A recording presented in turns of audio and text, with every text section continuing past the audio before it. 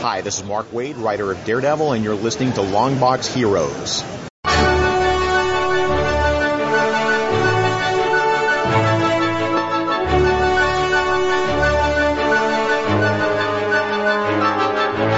Hello, everyone, and welcome to episode 437 of the Longbox Heroes. This is Joe.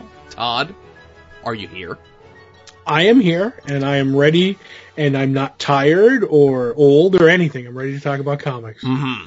I am tired, I am old, but I am also ready to talk about comics because we've got a humdinger of a show in front of us here, and I'm looking at the script. Hang on, I wish I had a piece of paper ready to go so I could waggle it in front of the microphone. There's the script, but we're going to throw that script out and just fly by the seat of our pants this week. Oh, I thought you were the wick waggler, not the paper waggler. Oh, boy. I've read your Twitter page, so. My Twitter bio, 10-4 good buddy. Yep. Mm-hmm. But we got lots, I guess. Yes, we do. Lots of DC news, lots of Marvel news. A lot of it is follow-up on stories that we have been following here for the better part of 2019. We have a ton of sales and freebies to discuss on the digital comic side of things. We've got conventions, even one that's local to us this weekend. Ooh. So much so I had people coming up to me at Super Secret Science Job asking me if I was aware of this, and I had to say, of course I was. You're in the know. That's right. We have what we read from this past week, which was Batman number 64, Old Man Quill number 1, and 2 books that were not on either one of our schedules. But, you know, we're going to talk about them anyway. Ooh, very fresh this show is. Mm-hmm. What we're looking forward to coming out this week, Todd's Art Attack, if any of that has happened, and the most recent episode of the CW's The Flash. Yay! So, just to kind of start things off here, in multiple stories that have been followed up multiple times on the show, it is another Wednesday, so that means it's another week that Doomsday Clock number 9 is delayed. This is the linchpin to the whole series, Todd. We've discussed this before. Issue 8 was the best first issue that we've seen of this run so far. And now we are to the last week of February, when it was originally supposed to ship. Oh, not then. Now, this one we do get a little bit more information on, as Gary Frank, the artist, said that he just said sorry for the delays, feel like we owe you something for your patience. So here's some pencils of a scene that was cut from a previous draft. Mm-hmm. And then we have some other stuff. Then we have a variant cover for issue 11. Let's not put the cart before the horse there, guys. Let's get 9 out first before we start teasing variants for 11. And then Gary Frank says, thanks for the support, never been involved with something this scale and complexity, and sometimes getting it as close to perfect as we can means a little extra work. Mm-hmm. Ah, Todd. Are we feeling confident that this issue 12 is going to be out by the end of 2019 now? I'm still saying November. You're still... But let me throw this monkey wrench into is there something new hot off the wire as we're recording that it's been delayed yet again? No, as of yesterday at 9 a.m., as we record this, the Lake Como Comic Art Festival, we are happy to announce Gary Frank as a guest for the second edition of #LCCAF on May 18th and 19th, 2019 at Villa Erba, Sarajevo, Italy. So he's going to Italy for a Comic-Con in May. So that shouldn't affect his getting Doomsday Clock done at all. Well, Todd, let's pretend in the next 3 months he'll get those 3 issues done. Well, if they still come out on their dates that they're supposed to, then they will. I mean, who pushes books back? Oh boy. Well, I tell you, DC doesn't push books back, but they also cancel books as well.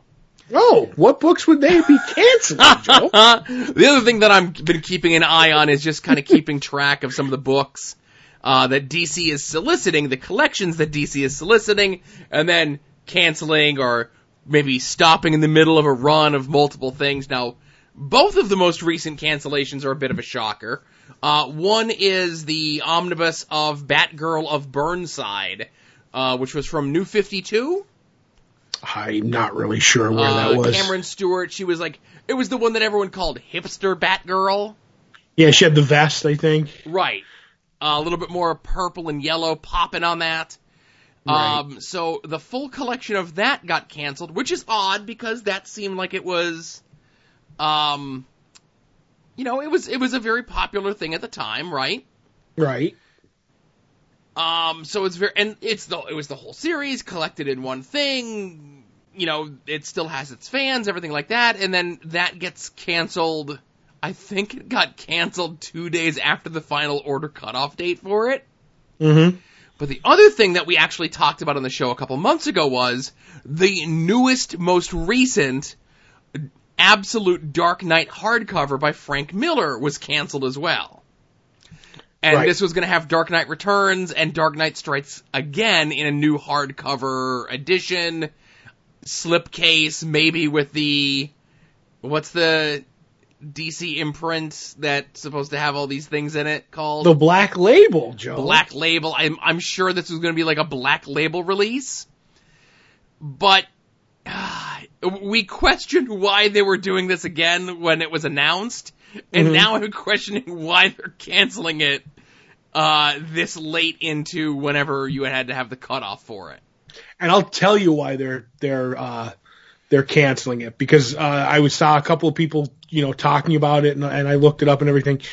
You can get I think the original Absolute of Dark Knight and this thing, because this is a reprint. They had an Absolute already. I think you can get it on Amazon cheaper than what they're asking for the new one that's coming out. So, why would you, they're still available. Why would you try and get, do you know what I'm trying to say? That doesn't make any sense.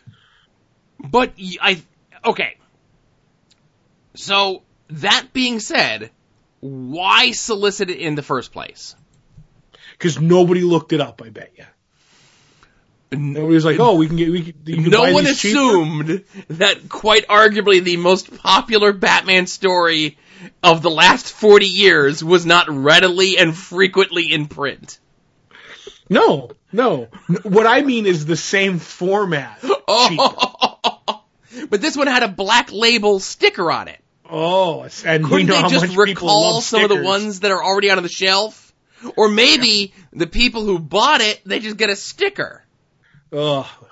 I think you should get a pin if you get that. You buy it. If you're like, oh, I want to have the old Dark Knight Returns. Well, here's a pin. So I don't know. And again, we speculate. It's like, well, they canceled that because they're not happy with this person, or they're not talking to that person, or whatever it is. They have Frank Miller doing stuff for them all the time. And I get what you're saying, is that this edition already exists in the exact same format that they were soliciting a new one. It just makes me wonder why they were doing it anyway. I agree. And you did get that. I said you can get the old one cheaper, right? Mm-hmm. So that's a big, I don't know. That's a big factor. I don't know. And I still think, I wonder what the over-under was, what the odds were that Batgirl omnibus would have had all the pages in the correct order, all the word balloons. That's another kettle of fish that you wonder. It's like those omnibi don't fly, Right. So one I have to bring up here, and this is the last bit of bashing on DC because they're checked in cash this month. Mm-hmm. That there's an ongoing joke on this show, Todd. Mm-hmm. And the ongoing joke, and we've probably done the explanation, but it bears repeating here. An ongoing joke on this show is whenever a book gets delayed, Todd, why is a book getting delayed? Because it's getting an extra issue and a better ending. Okay. So I had to dig back into the Tumblrverse to pull up from Brian Michael Bendis' Tumblr. Civil War II number 5 was due out in August, but now it's coming out in mid-September. Why? Is this event going to be another delay like Secret Wars was? Was a random question that he got. So Bendis replies, well, if you peek over at the artist's Facebook, you'll discover that he and his amazing wife just had a baby boy, and a very cute baby at that. No, the book's not in delay hell or a conspiracy. Just a baby in the middle of the hardest issue to draw.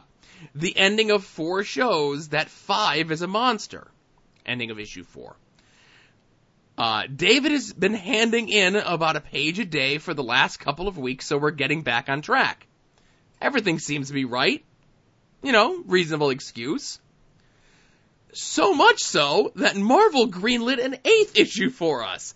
I came up with a better ending that needed the pages. Very grateful they allowed us to do our thing. So, that would never happen again. That's just a joke, right? It was a one-time instance that would never happen again. That's right. We get a lot of mileage out of that joke, and where would we ever be able to do that joke again, Joe? Right. So, with his move over to DC, in addition to the 2 Superman books, plus writing and co-writing at least 2 of the Wonder Comics lines, Young Justice and Naomi, Brian Michael Bendis also released not 1, not 2, but 3, kind of create-our-own sort of things. Scarlet, Cover, and I can't remember what the third one was called. Something Town or Liberty or... Okay.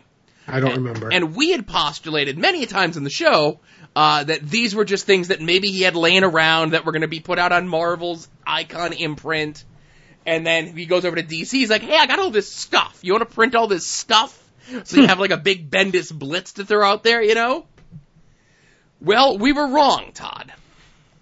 Because Scarlet is wrapped up. Cover, unfortunately, is late, Todd. It's late? Issue 6 of Cover has slipped from February 20th to the 13th of March. It'll still be the same price, but it'll have 29 pages instead of 22 pages. Here's from Bendis' Tumblr.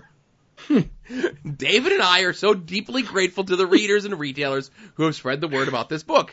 We came up with some extra fun ideas for the last issue, and we thought the extra pages were the best way to say thank you. I didn't know you could do that. Well, Bendis, can. What if a certain big time company at an entertainment group said, I have a better match and it's longer and we're going to use that instead? No, okay, so essentially you joke, but that would essentially be in the middle of an ongoing professional wrestling match. See, I can't even use that example because something similar to that has happened before. And there you go. Where something similar has happened where, let's say in the overall ovure of the show, right? Mm-hmm. There was a very famous house show at Madison Square Garden, the mecca of world wrestling and entertainment, where Rhino and Tajiri, if you're familiar with ECW or, that era WWF, were having a match, and all of a sudden, in the middle of the match, Vince comes out and tells them both to get out of the ring. Okay. In front of the crowd. Not whisper to someone to send a message to the referee to go to the finish. He just comes out and tells them both to get out of the ring. And he sends another segment to the ring. In the middle of the show, Vince just decides, I don't like the way this match is going. We're going to end it, and I'm going to send something different out. Now, I can see if you're a wild, crazy, megalomaniacal maniac like Brian Michael Bendis, but this is very unbecoming behavior of the normal, even-keeled Vince McMahon. So let me get this straight. Could we officially call doing this to comics the Bendis finish? We could. That's what I'm calling it from now on. This comic just got the Bendis finish, extra pages and a new ending. Where is he in Seattle? It's the Seattle Screwjob or something? Oh, the Seattle, I don't even know. I'm not even trying anymore. But again, I'll give you once, and that's enough. It was such a ridiculous thing that we make the joke about it. Right. It happened again. It's, hey, copy an A, get an A, Joe. I guess. I don't know. So just one thing real quick, as another follow-up on an ongoing story that we've discussed here, because it's not just DC that has late books. Marvel has late books as well. Most specifically, it seems as though it's the books of Dan Slott. Now, again, I've perused Dan Slott's social media, and I can't see him addressing the reason why these books are his books are running late. The two he's currently doing, Fantastic Four and Tony Stark Iron Man. It was just announced recently, 2 different stories. We talked a couple weeks ago that issue 9, and then of course, like the dominoes just fall, like everything's like running 2 weeks behind, right? Mm-hmm. So now, starting with issue 9, it looks as though Jim Zub, who is currently doing Champions, is going to be co-writing the book with Dan Slott. Now, it doesn't say for how long he's going to be doing it for, but the fact that they've added him on as a co-writer, for at least starting with issue 9. Now, on top of that, issues 12 and 13, which were supposed to be part of the War of the Realms crossover, are now just being completely written by Gail Simone. Well, you got to get those tie-ins, in there. You can't be waiting around. Right. So, I wish I knew what was going on with Dan Slott, because I'm a fan of his work. I hope this is just being done to, 1, help him get these books out on time, and then 2, so he has more time to focus on getting Fantastic Four, which is supposed to be a big flagship book. Coming out, the big relaunch. There hasn't been a Fantastic Four book published in however many years, and now here it is. And that being late, and an Iron Man book being late, at least they're making the inroads, Marvel that is, to get these books out on time. And then, of course, as Todd just mentioned, those crossover books need to hit at a certain time, man. And I'm glad to see Marvel not messing around. They're like, listen, if you can't get these 2 books done that are part of this big, giant, major crossover, we'll just have someone else do them. That's right, because I don't know if you know this about Marvel crossovers, Joe. Every issue's important. So you have to get these out.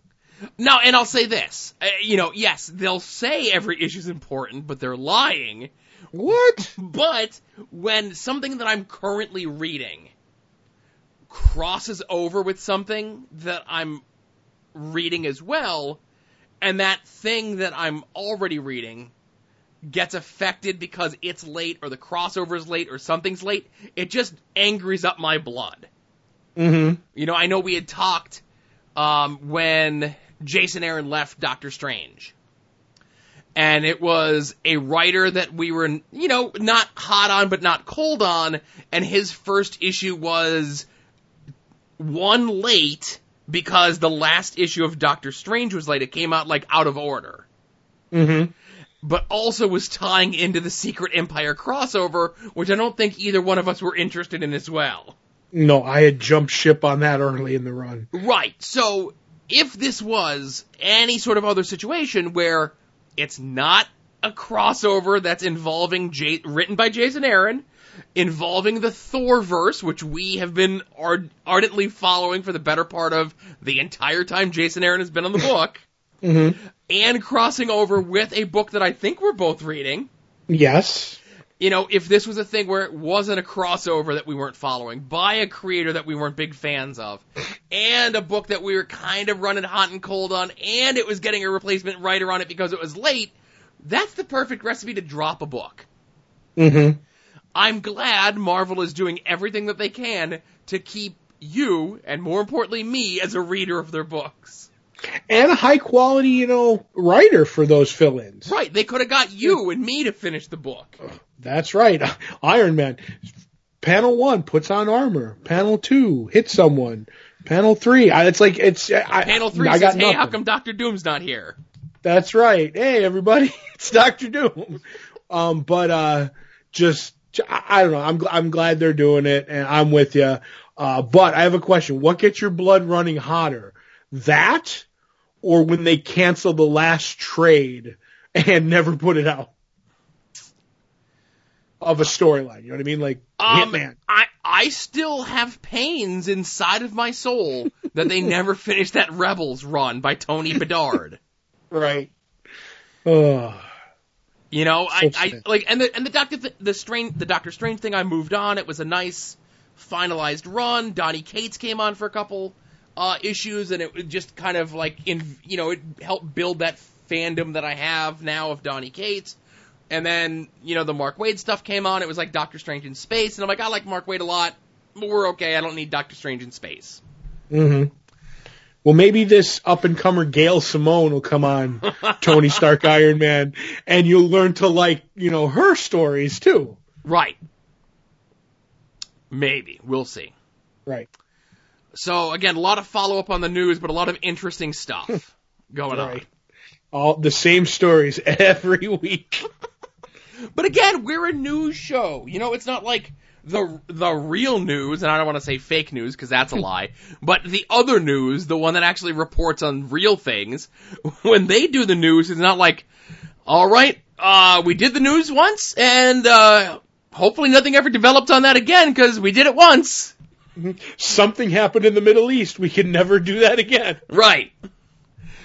Most news stories end with more on this as it develops. Just assume at the end of every news story that we do, we're saying more on this as it develops. That's what we should do after we talk about Doomsday Clock every time. Morons, this later. Oh. So, conventions this weekend, Todd. So, there's a couple all over the United States. There is the Fan Fair, and fair is spelled F-A-I-R, in New York City. Mm-hmm. More of your comic booky thing. I like seeing the more comic book stuff going on, and that's what we get a lot of this weekend. Neil Adams, Mark Bagley, Larry Hama, Adam Kubert are at that show. There's the Long Beach Comic Expo in California. Ron Mars, Marguerite Bennett, Kevin Nolan, Jerry Conway, Norm Rapmund. One of those, like, I think he's another unsung creator from the 80s and 90s. I agree. I thought you were trying to say Norin Rad there for a second. No. When you see it together, like, his last name is Rapmund, and it just doesn't feel right, but that's the man's name. That's right. Also at this convention is Dan DiDio. Oh! And and they're doing a thing where it's like conversation, like one of the panels is conversations with Dan DiDio. If you're a West Coast listener, I don't know, go ask Dan how things are going over at DC and see what he says.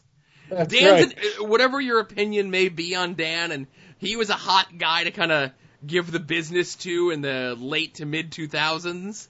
Mm-hmm. And he's been kind of quiet over the last, 3 years. And I call Dan DiDio the new Rasputin, baby. He's survived more assassination attempts at DC. They've always killed him. You see these shakeups at DC. Dan Didio's head on the block, and it's like, and he just comes like discoing out of the office, like, still around, everybody. He's been so out of the public eye. I've lost the ability to do his impression. I don't think he ever found the ability. Come on! I did a fantastic impression of somebody else's impression of Dan DiDio. You did do a Jay Moore-like quality impersonation. Moving on. But this weekend in our neck of the woods, in beautiful Clark Summit, Pennsylvania, is Ice Wars Comic Con. Mm-hmm. So, in the Clark Summit, kind of a little bit more fancy of an area near the Scranton-Wilkes-Barre area, they would do a gimmick with a bunch of ice sculptures with a theme, right? Like last year it was like Harry Potter stuff, and the year before that was comic book stuff, and this year rock and roll stuff like that. Right. And this year it's Star Wars stuff, since the name is Ice Wars. And then someone there got the bright idea, hey, the people that come and look at these things are probably, into comic books. Let's have a comic book convention in conjunction with this. And a lot of the local creators, including Tom Derenick, friend of the show, artist of our fancy logo, DC Comics artist extraordinaire is going to be there. Scott Beatty's going to be there. Dan Parent's going to be there. Bob McLeod's going to be there. So it's, an actual real convention going on. Mm-hmm. And always, whenever you're mentioning Tom Derenick, you have to put in there the definitive Colonel Sanders artist. I wanted to think of some other fancy way to say that, but I couldn't think of it. I'm glad that you said the definitive. He is. He's like the definitive Colonel Sanders artist in my mind. So if you are in the northeastern Pennsylvania area and you are going to this convention, bring a bucket of chicken for Tom to sign, or at least to draw a picture of a Green Lantern on or something. Oh, that would be fantastic. Mm-hmm. In gravy. Oh, my goodness. Oh. Dip his pen in gravy. Fantastic. So are you going to the convention this weekend? I'm trying to make time. I want to see some ice sculptors. I want to go up and see who's there. Maybe get a Bob McLeod sketch. Who knows? I have to see what my schedule is. Right. And I got to see, Saturday, unfortunately, is no good for me, but Sunday is Pokemon Day. And depending on what's going on with the rest of the day, Pokemon is in that area, so maybe we might swing by before Pokemon. Mm-hmm. With the Pokey and the Man. Pokey and the Man. I think I watched that TV show in the 70s. Yes. That's from, our listeners know this. This is from an episode of The Simpsons where they were watching kids say the darndest things. Mm-hmm. And it was them doing the Bill Cosby impersonation. Right. And he asked the little boy what he's into, and the kid says Pokemon. And then Bill Cosby goes off in a Bill Cosby-esque rant and says, "It's the Pokey and the Man and the Pokey." So, Pokemon. I get it. So, the links to those conventions will be in the show notes, as will a link to soon-to-be-named-network.com at soon-to-be-named-tumblr.com, where you can find all of these great shows and our little conglomeration of like-minded individuals every time their shows come out, every time they appear on other shows and remind me of these things, or our own shows when I decide to remember to put them up on the site, whether it be this show, Longbox Heroes After Dark, which is, I don't know, a fun conversation that I didn't plan on having about my future. And Todd's pill addiction. That is true. And just so you know, it's 8. Oh, there you go. That'll make sense on Friday. Exactly. Puzzle Warriors 3, Profane Arguments, of course, Podvocacy, which is like the pre-show now before Wrestling on the Edge of Forever came out, and they even throw a bonus episode in there this week where they did a live watch-along of a match that happened live. I don't know if you saw me winking into the microphone there. In Los Angeles, winking into the camera again, as Stokely Hathaway competed for the Independent Wrestling TV Championship against, I'd say, network favorite, Orange Cassidy. Definitely. Not filmed in Wilkes-Barre. Anyway. Also, Wrestling on the Edge of Forever? I always forget the end part of that. And Jason and Dave are going to give me business for not saying that. I think I already said it once, but yes, Wrestling on the Edge of Forever, Podvocacy, and then their bonus show that they had this week. And hey, whenever anybody else shows up on other shows as well, those shows show up on the site, just like my recent appearance on the 5-Star Match Game, where Joe Gagney, podcast Gadabout, hosts myself and good friends of mine, Rob Naylor and Mike Falcone, as we tested our knowledge of the history of Extreme Championship Wrestling. Sounds delightful. It was a fun time, and people are raving about it, Todd. Not raving, what about me, but they're raving. Like, whoa, this was fun. I was smiling the whole time I listened. Well, that's because, sad Scotty Flamingo is better, when he's happy. So this makes him smile, so everybody's raving. I got it. I know this is just the way things shook out, but I think Joe purposely made sure that I got no questions about Raven. Oh. I don't think Joe did that on purpose, but I wanted to say that during the course of the show, but I'm saying it here. Anyway, okay. Check that out. Check out all the other shows on the Soon to Be Named Network. soon-to-be-named-network.com, soon-to-be-named-network.tumblr.com. There is a boatload of sales going on this week. Marvel has no less than 4 sales going on. Avengers No Surrender sale, which is the in conjunction with them doing the weekly Avengers book again this year. Marvel's doing a Valentine's Day sale. Marvel's Epic and Oversized Collection sale is still going on. Silver Age books from Marvel are on sale as well. So Marvel has a ton of stuff going on. DC has their Valentine's Day Heroes in Love sale, which is going on as well. Dynamite has sales going on for Red Sonja, as well as Dynamite First. Boom still has their sale going on of Heroines of Boom Studios. IDW has Transformers graphic novels on sale. Image has a Best of 2018 sale. Dark Horse has a sale on Umbrella Academy stuff, and I think that somehow ties into Coheed and Cambria, and I can't think of two people who that would interest, but all of the links to all of those sales are in the show notes, as well as the new Marvel freebies that are available, and there is a scheme to these, Todd. Or an opportunity? No, these are like a theme. I said scheme, but I meant to say theme. Okay. Avengers Icons Tigra #1, Hit Monkey #1, Howard the Duck #1, and Supervillain Team Up MODOK's 11 #1. Hulu, that sounds like some good books. Mm-hmm. So yeah, we don't talk too much about like the new TV and movie announcements, but Marvel is doing some sort of like dirty cartoon with those characters and Dazzler for Hulu that they announced this week, and I don't know. We'll see how that goes. Hopefully they'll bring those canceled Netflix shows over to Hulu. And then I see things of Kevin Smith wanting to do a live action Howard the Duck show for Hulu. And I don't know. It's the Wild West over there on Hulu. I think you can just do whatever you want. They'll give us a show. No, let's not go that crazy. So again, those will also be in the show notes, the links to all that stuff. Let's get into what we read from this past week, Todd. Where would you like to begin? Because we got lots and lots to talk about.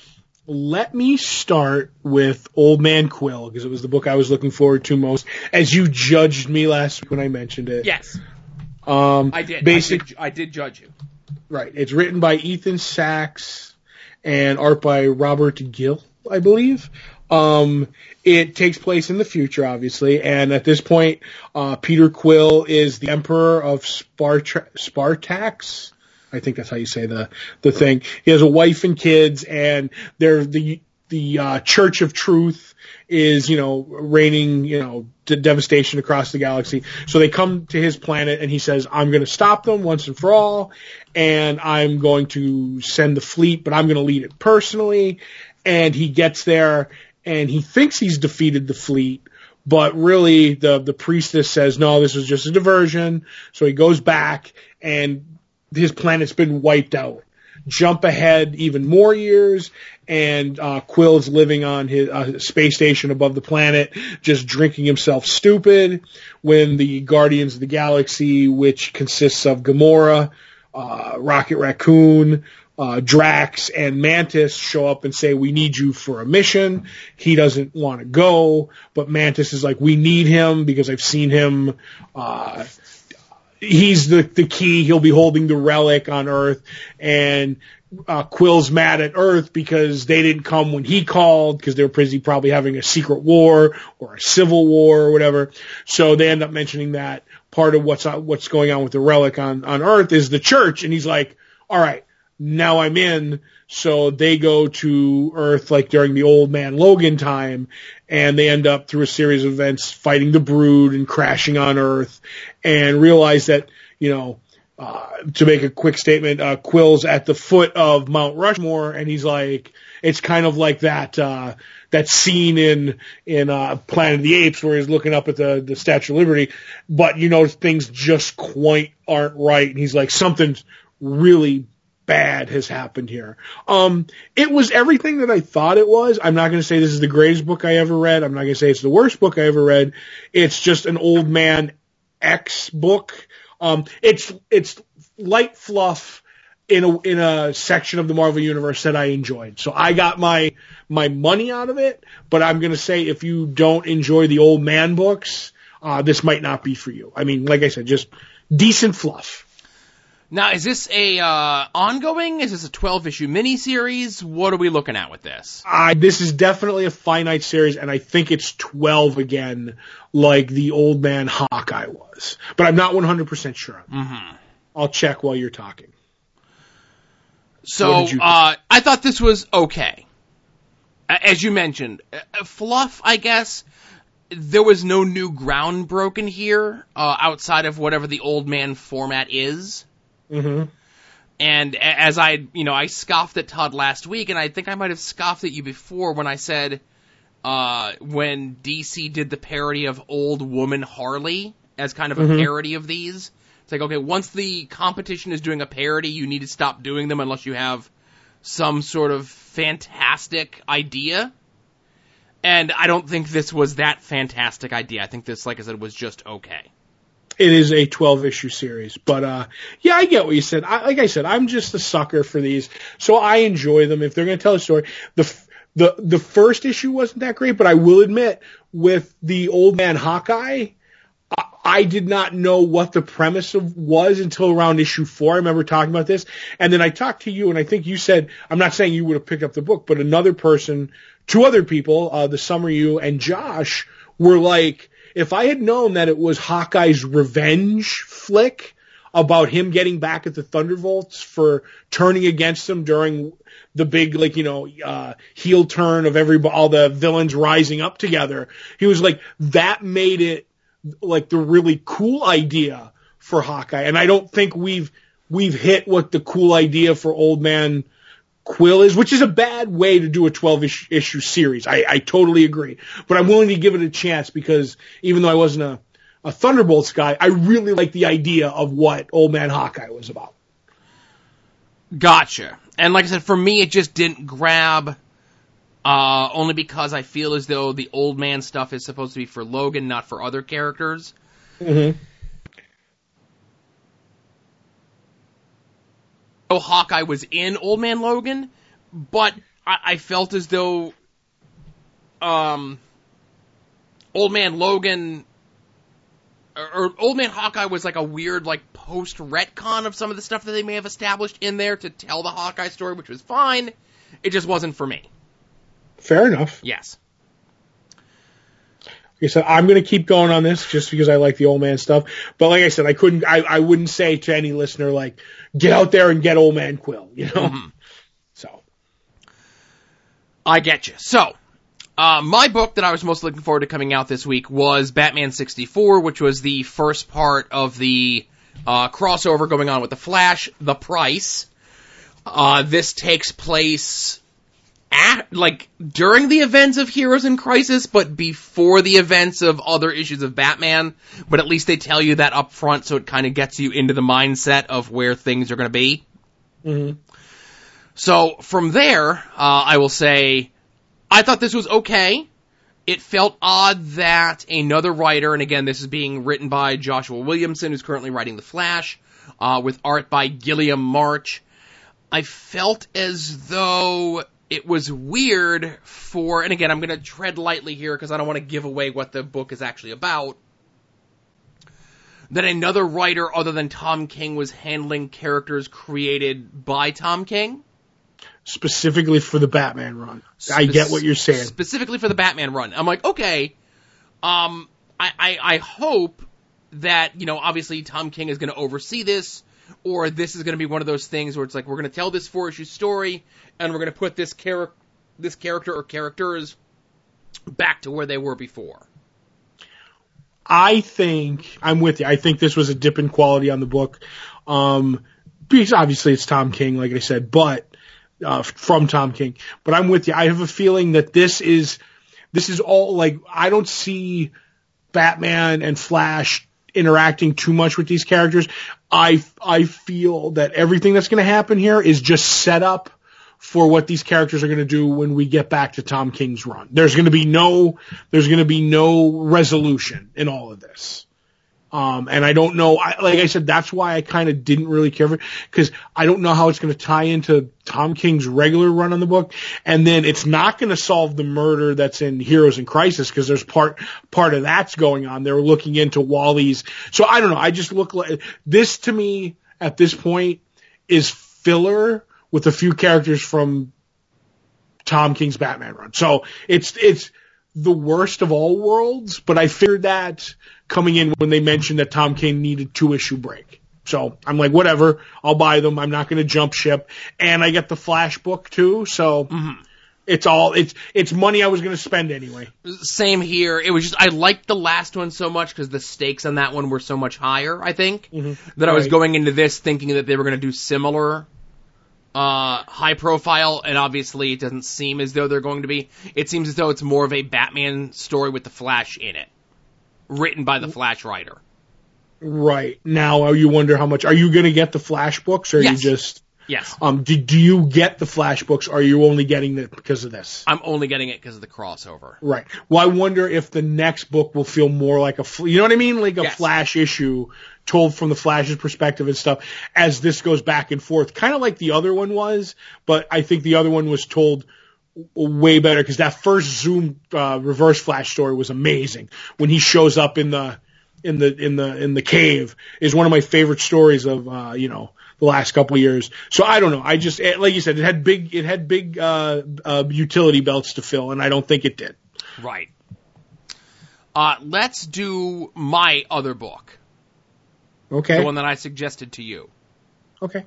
This is Daredevil #1, written by Chip Zdarsky, with art by Marco Cicchetto, and a backup second feature by Chip Zdarsky himself. I am a big Daredevil fan and have been a Daredevil fan for a long time, even somehow prior to the run by his creator, Mark Waid. Mm-hmm. Anytime a new Daredevil book comes out, I always give it a try. New creative team, new whatever, and typically I am not let down. The most recent creative team, I gave it a try. I gave it 2 issues. It didn't click for me for a variety of reasons. So for the first time in the better part of 20 years, I was not getting Daredevil. Okay, I lied a little bit. I didn't get the 4-issue miniseries that was essentially just they threw in to fill out the time when it was what if Matt Murdock was an agent of S.H.I.E.L.D. But anyway, I didn't get those issues. Chip Zdarsky, I'm okay with. Don't love his stuff. I think he's good working with Matt Fraction on books like Sex Criminals. I was liking his Friendly Neighborhood Spider-Man, not loving it because I thought the other Spider-Man book, the main Spider-Man book, was better. And then this book came out, and somebody mentioned me on Twitter. They're like, hey, you going to get this new Daredevil book? And I'm like, oh, yeah, I think I'm going to get this new Daredevil book. So I read it. And I was afraid going into it that because I hadn't read Daredevil in so long, that I was going to be lost, that I wasn't going to know what was going on with the 2 or 3 years that the other writer was on it that I didn't read. But they did a good job of filling you in on what happened, the bare bones of things.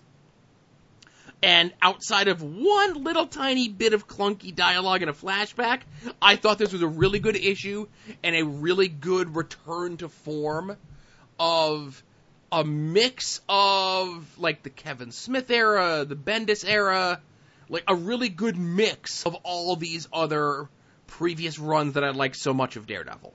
So I'm back on the Daredevil train with the current Chip Zdarsky run. I feel as though I have not missed anything in the times that I was away. Okay. Daredevil was injured very badly. He had to have surgery to repair his back. And now he's just getting back into the swing of things. Pun intended, with his billy club that he uses to swing around town. And while he's doing this and kind of having a crisis of, should I still be doing this? Could I still be doing this? It seems as though he doesn't have all the kinks worked out of being the Daredevil that he used to be. He could still instill fear into the heart of evildoers, but they still sometimes get the jump on him. That maybe causes him to be a little bit more aggressive than he should be, but maybe not. And because the Kingpin is currently the mayor of New York, of course, there is an APB against all superheroes, especially against Daredevil. Kingpin hears Daredevil's back, and he gets a big smile on his face. So there's the book. If that sounds like something you'd want to read, then check it out. I liked it. How about you, Tom? Now, like you said, this book deviated Daredevil's character from me, from the creators that Mark Waid did. You know, all joking aside, that run, you know, I know is the aberration of what Daredevil stuff is. You know what I mean? Like, usually it's the Frank Miller angsty stuff, dark, and it got dark, you know, the Mark Waid run got dark, but he was more fun-loving, you know, whatever. So that's always going to be my Daredevil in a weird way, which is always going to be hard to fill as far as I'm concerned. But reading this Daredevil book, I really enjoyed it. I didn't feel lost. Like you said, there was a couple of questions. I was like, oh, okay, but they seemed to be answered. Like you said, he was hurt. He needed time to heal. And I was like, you know what? They've gotten past really quick with the whole, like, ninja evil, whatever. I'm like, possessed. I'm like, I don't care. As they say, that's a la, you know, Angelic Frank. That's in the past, the Punisher. I'm like, I don't need it. I got everything explained, and I kind of liked everything that was about it. I liked the fact that, you know, he was doing things. He's like, even like Foggy wouldn't approve. Like, I jumped into bed with this woman, and I did this, and like, she seems like an interesting new character is going to show up. I really enjoyed the art. There's a couple of things where he was talking, and he's talking about how he's, you know, things have went sour for him, and he has to stand up and do things. And he's sitting on the edge of the bed, and the window, like the crossings on the windows are over his face, so it looks like he's wearing a mask while he's sitting and talking. And I'm like, this is visually done well. This is well told. And then we get the one character that you didn't quite mention was the cop who's on the hunt for Daredevil, because he seems like, we're not sure if he's a good cop or a bad cop, but he's like, you know, vigilantes are vigilantes. I'm hunting them down. So you don't know where he stands, but I really liked him. And then in the end, like, there may be something wrong with Daredevil, and I want to understand, like, why he seems to be off, and I don't know if it's because of the medication he's taking or what. I don't know. It's all intriguing for me, and it's nothing like the Daredevil that I know. So I actually am thinking about picking up this book to see where it goes. I really liked it that much. Awesome. Now, and obviously, as you mentioned here, Checchetto's art is beautiful. Mm-hmm. You know, Checchetto did a bunch of the Star Wars-y stuff about 2-3 years ago, and actually did the tail end, the back half of your Old Man Hawkeye. Right. So that's where folks might know Checchetto's work from. But like I said, it's really good. I was very impressed by the art, and I came into the book being hopeful to like the new Daredevil run, and I did. Right. So the other book that we've read from this past week, and I'll let Todd take point on this one since he mentioned that he read this, and I picked it up after the fact. This is Red Sonja #1, the 5th iteration of this by Dynamite in most recent years. Written by Mark Russell, who is not the guy who plays old-timey political music in Washington, D.C. Really? I was corrected about that. And Mirko Kolak. To say, I'm going to let you take point on this, but I just want to say, this was not the Red Sonja tale I was expecting. It was not. Basically, it starts out with these, I want to say, politician, kind of like a someone who would advise somebody in this small town, and this emperor has conquered the town, and he's looking for advisors or diplomats or whatever, and they bring him to him, and he says, I need you to help me. I'm going to this town. But he says, first, you tried to stand up to me, so I have to take over new territories. My empire needs to grow or I will die. He had a vision or something like that. And he said, so if you stand up to me and don't let me just take over your town, that's trying to kill me. So that's treason unless you help me.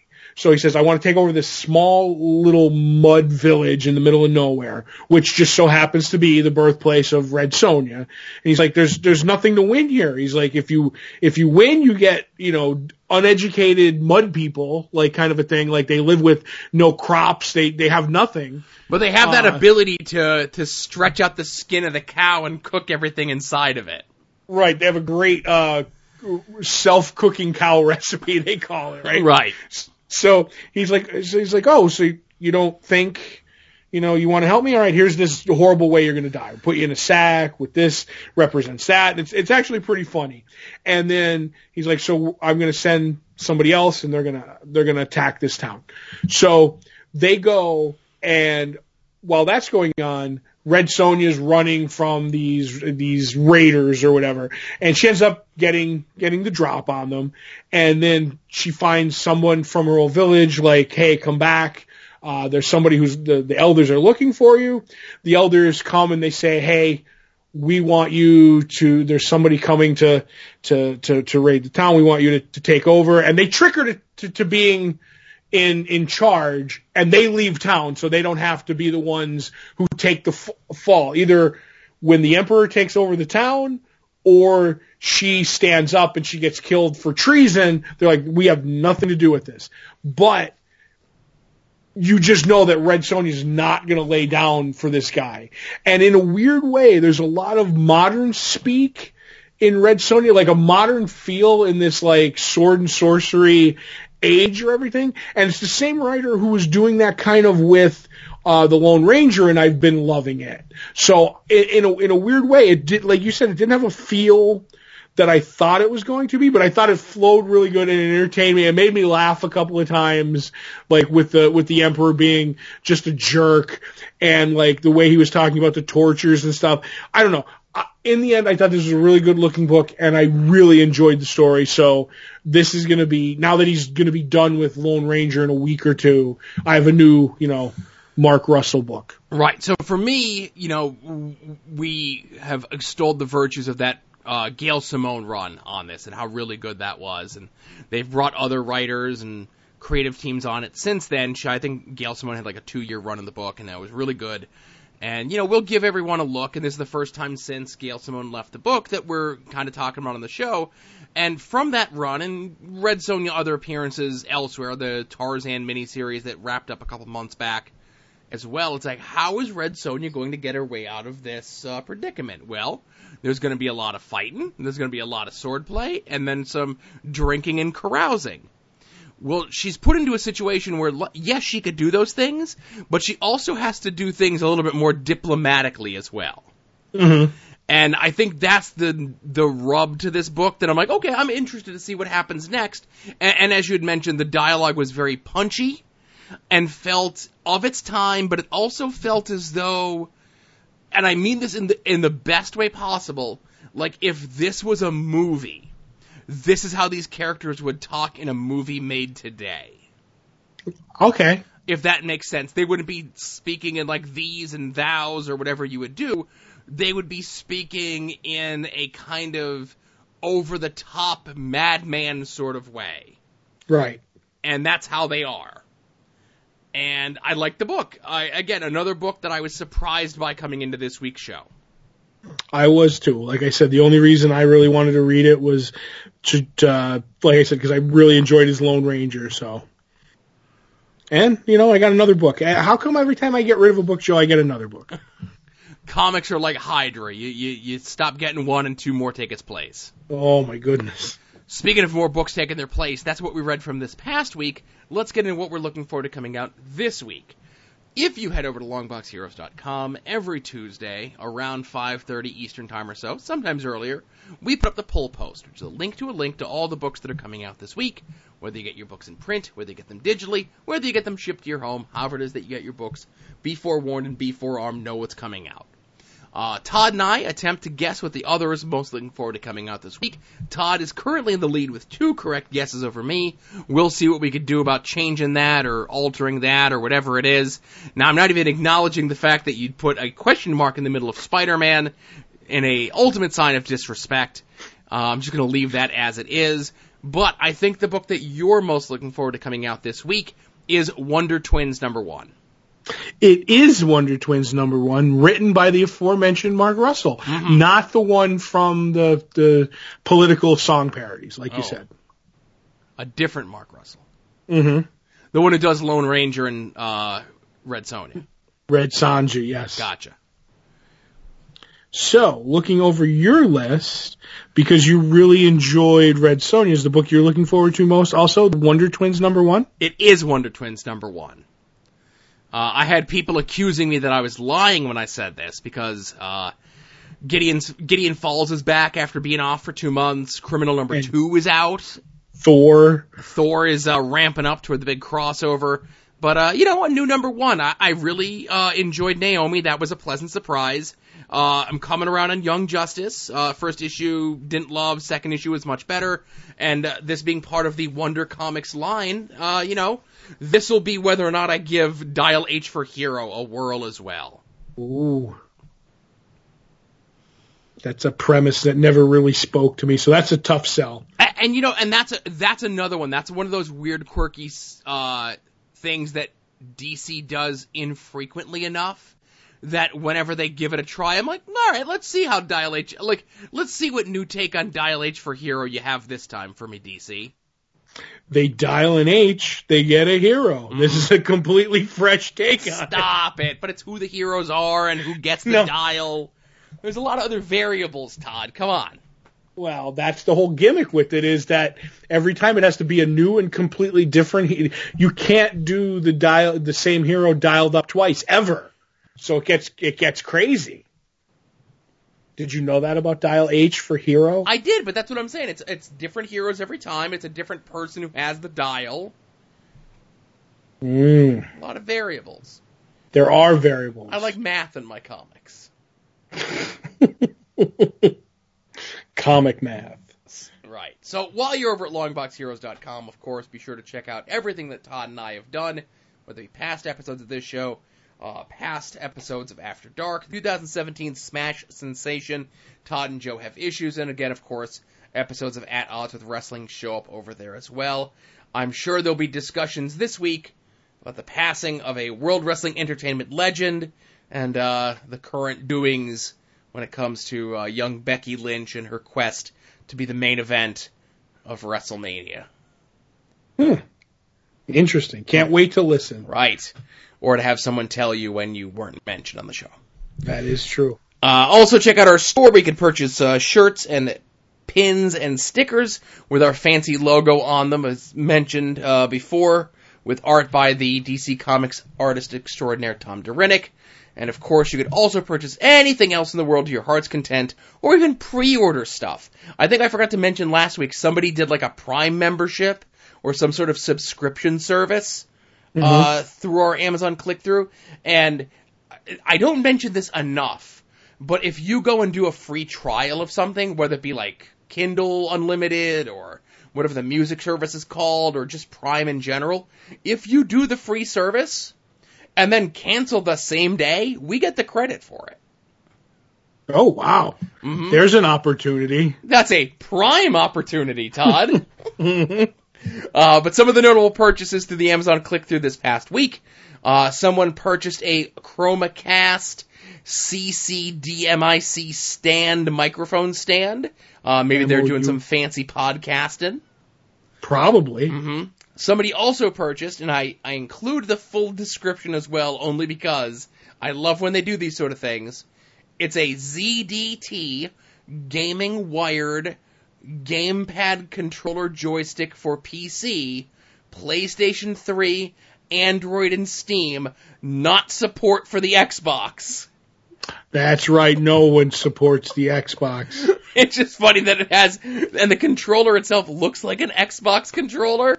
So they obviously had to throw into the description that while this looks just like an off-brand Xbox controller, it does not have support for the Xbox. You can play it on the Jaguar, but you can't do it on the Xbox. You can hook your Virtual Boy up to it, but don't use it on the Xbox One X, or whatever the new Xbox is called. And somebody also purchased, for their viewing pleasure, the horror film Happy Death Day. Sequel coming out. Right now. Funny story about this. So, the sequel coming out is called Happy Death Day to You, like Top of the Muffin to You.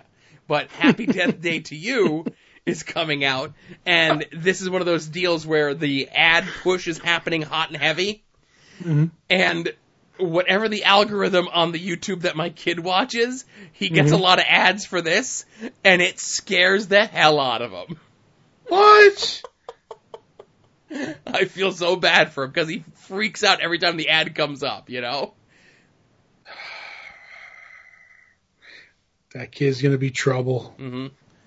He's going to be something. So, thank you everyone who made any sort of purchases through the Amazon click-through this past week. It's always greatly appreciated. Now, this is the partial end of the show where we're going to bid you adieu if you do not want to hear us discuss the most recent episode of The Flash. Did not see it, don't want it spoiled, or just don't care. Which, that's completely up to you. So, again, thanks for listening to episode 437, Longbox Heroes. And we'll see y'all here next week, and then we'll take a little bit of a break for Flash talk. Alright, so, Flash talk. This is Gold-Faced, starring the villain Gold-Face.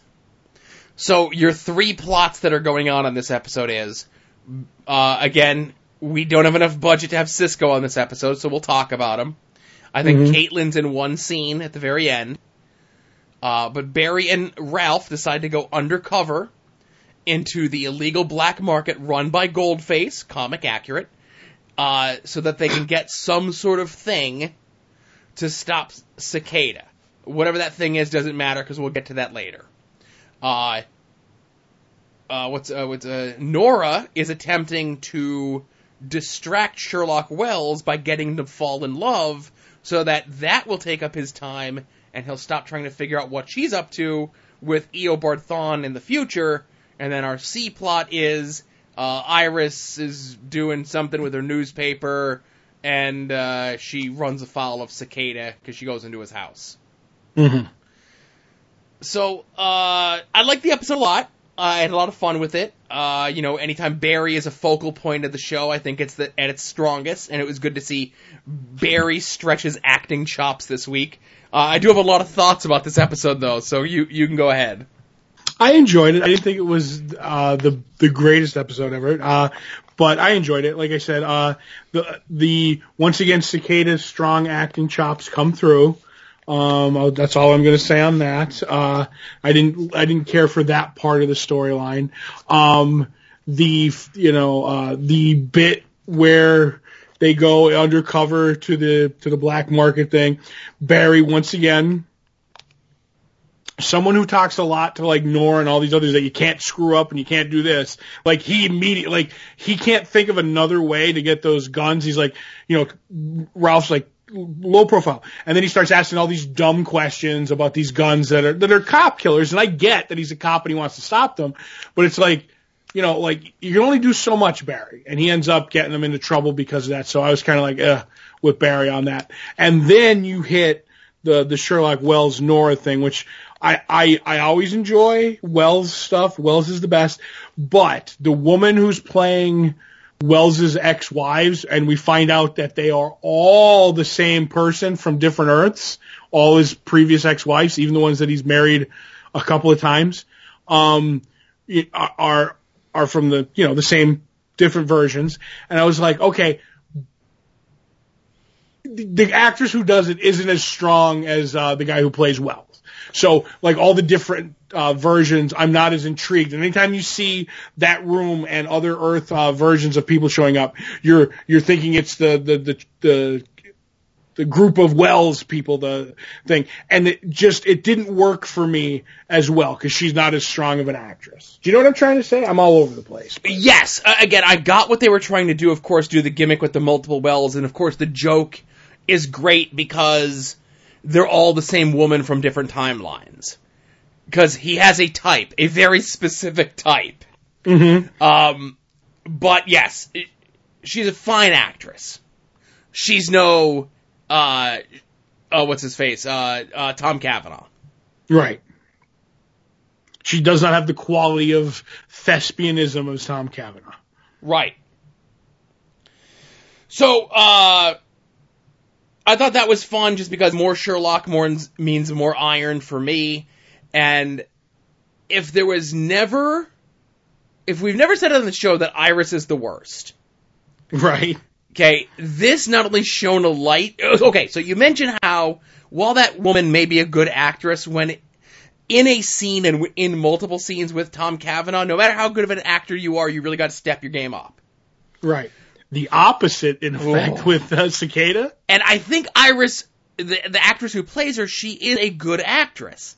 However, when left to her own devices and the only other person she has to play off is the big doofy dude from American Pie, ooh, those are some rough scenes, man.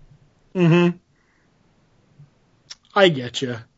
Those were just tough scenes. I just want to get back to the Wells thing. The fact that they threw on that the Earth version of the woman that he loves, the Earth 1 version, just happens to be a meta, and they do it in the cheesiest way possible, that she opens the door without even thinking about it. And I was like, and he's like, oh, she's a meta, and Cicada won't kill her, I will save her. And I'm like, wow, that was really ham-fisted right at the end of this episode.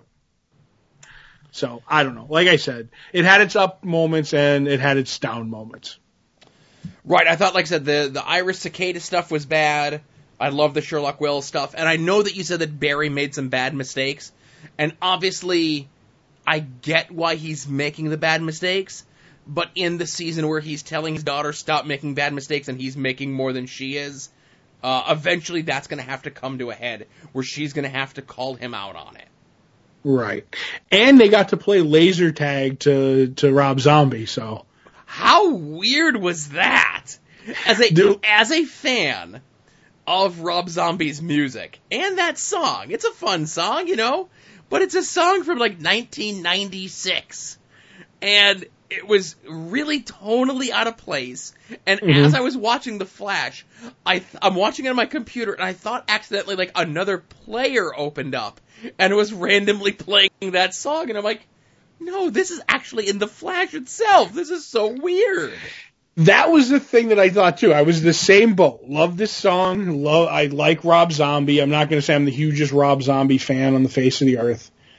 But I was like, okay, I don't get it. Like you said, like it's 1996. It's like so far out of the wheelhouse. It's not like the lyrics have anything to do with what's going on. The only thing is that they just needed a guitar riff with a heavy drum to like, it's a fight scene. I'm like, okay.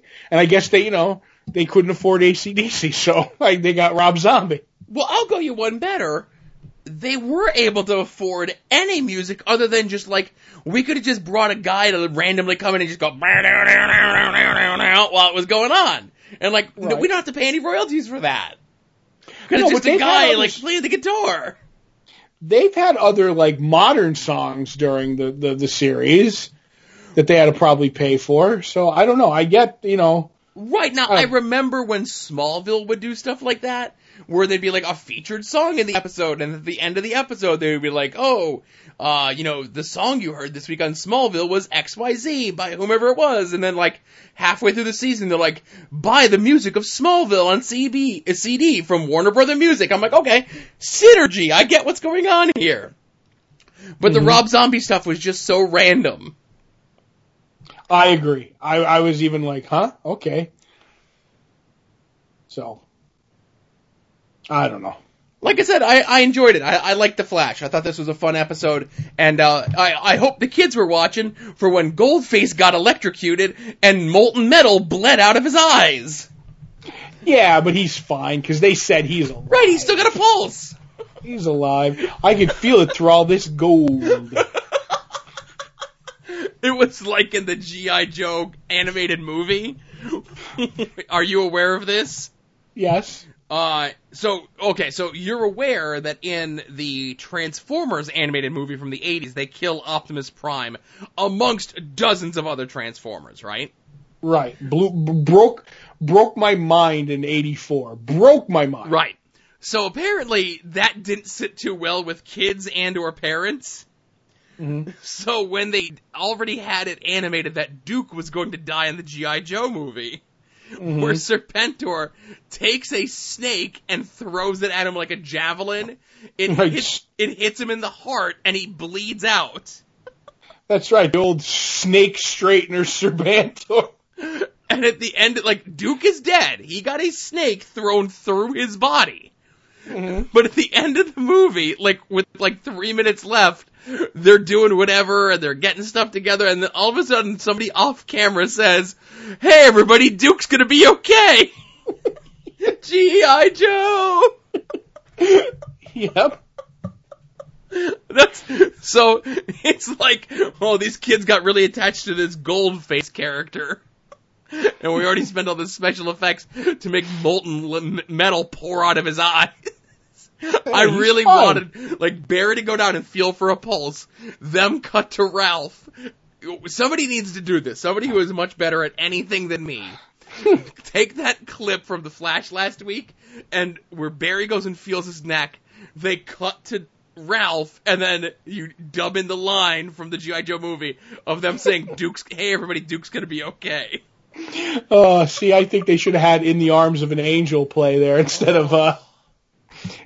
of Rob Zombie earlier on. They should have saved the money for when Goldface goes down. Woof. And we're ribbing on this episode a little bit, but I had fun. I love The Flash still. Yep, it's still a good show. I'm glad, they can get Goldface in there, so. And I like that they mentioned that he was dating, what's-her-face from the earlier episodes. I can't think of the character's name. The one that was the girl from Battlestar Galactica, Katie Sackhoff. Right, who he was tied to in the comic books. Right, yeah. So he's like, his old lady who's up and he's taken over because she's disappeared. And I was like, oh, that's really cool. So, yeah. Looking forward to this week's episode. So. Yep, absolutely. All right. So, anything else we need to discuss this week, or did we do a full episode of show? I think we did a full episode and then some. All right. So I could say this. Oh, I mean, I was going to say this episode's definitely full of it, but go ahead. So, thanks everyone for listening to episode 437? I don't know. You're supposed to be keeping track of these. 437. I mess it up all the time at the end of the show, so I always second guess myself. So thanks for listening to episode 437 of Longbox Heroes. For Todd, this is Joe saying, we'll see y'all here next week. Remember, be a faucet, not a drain.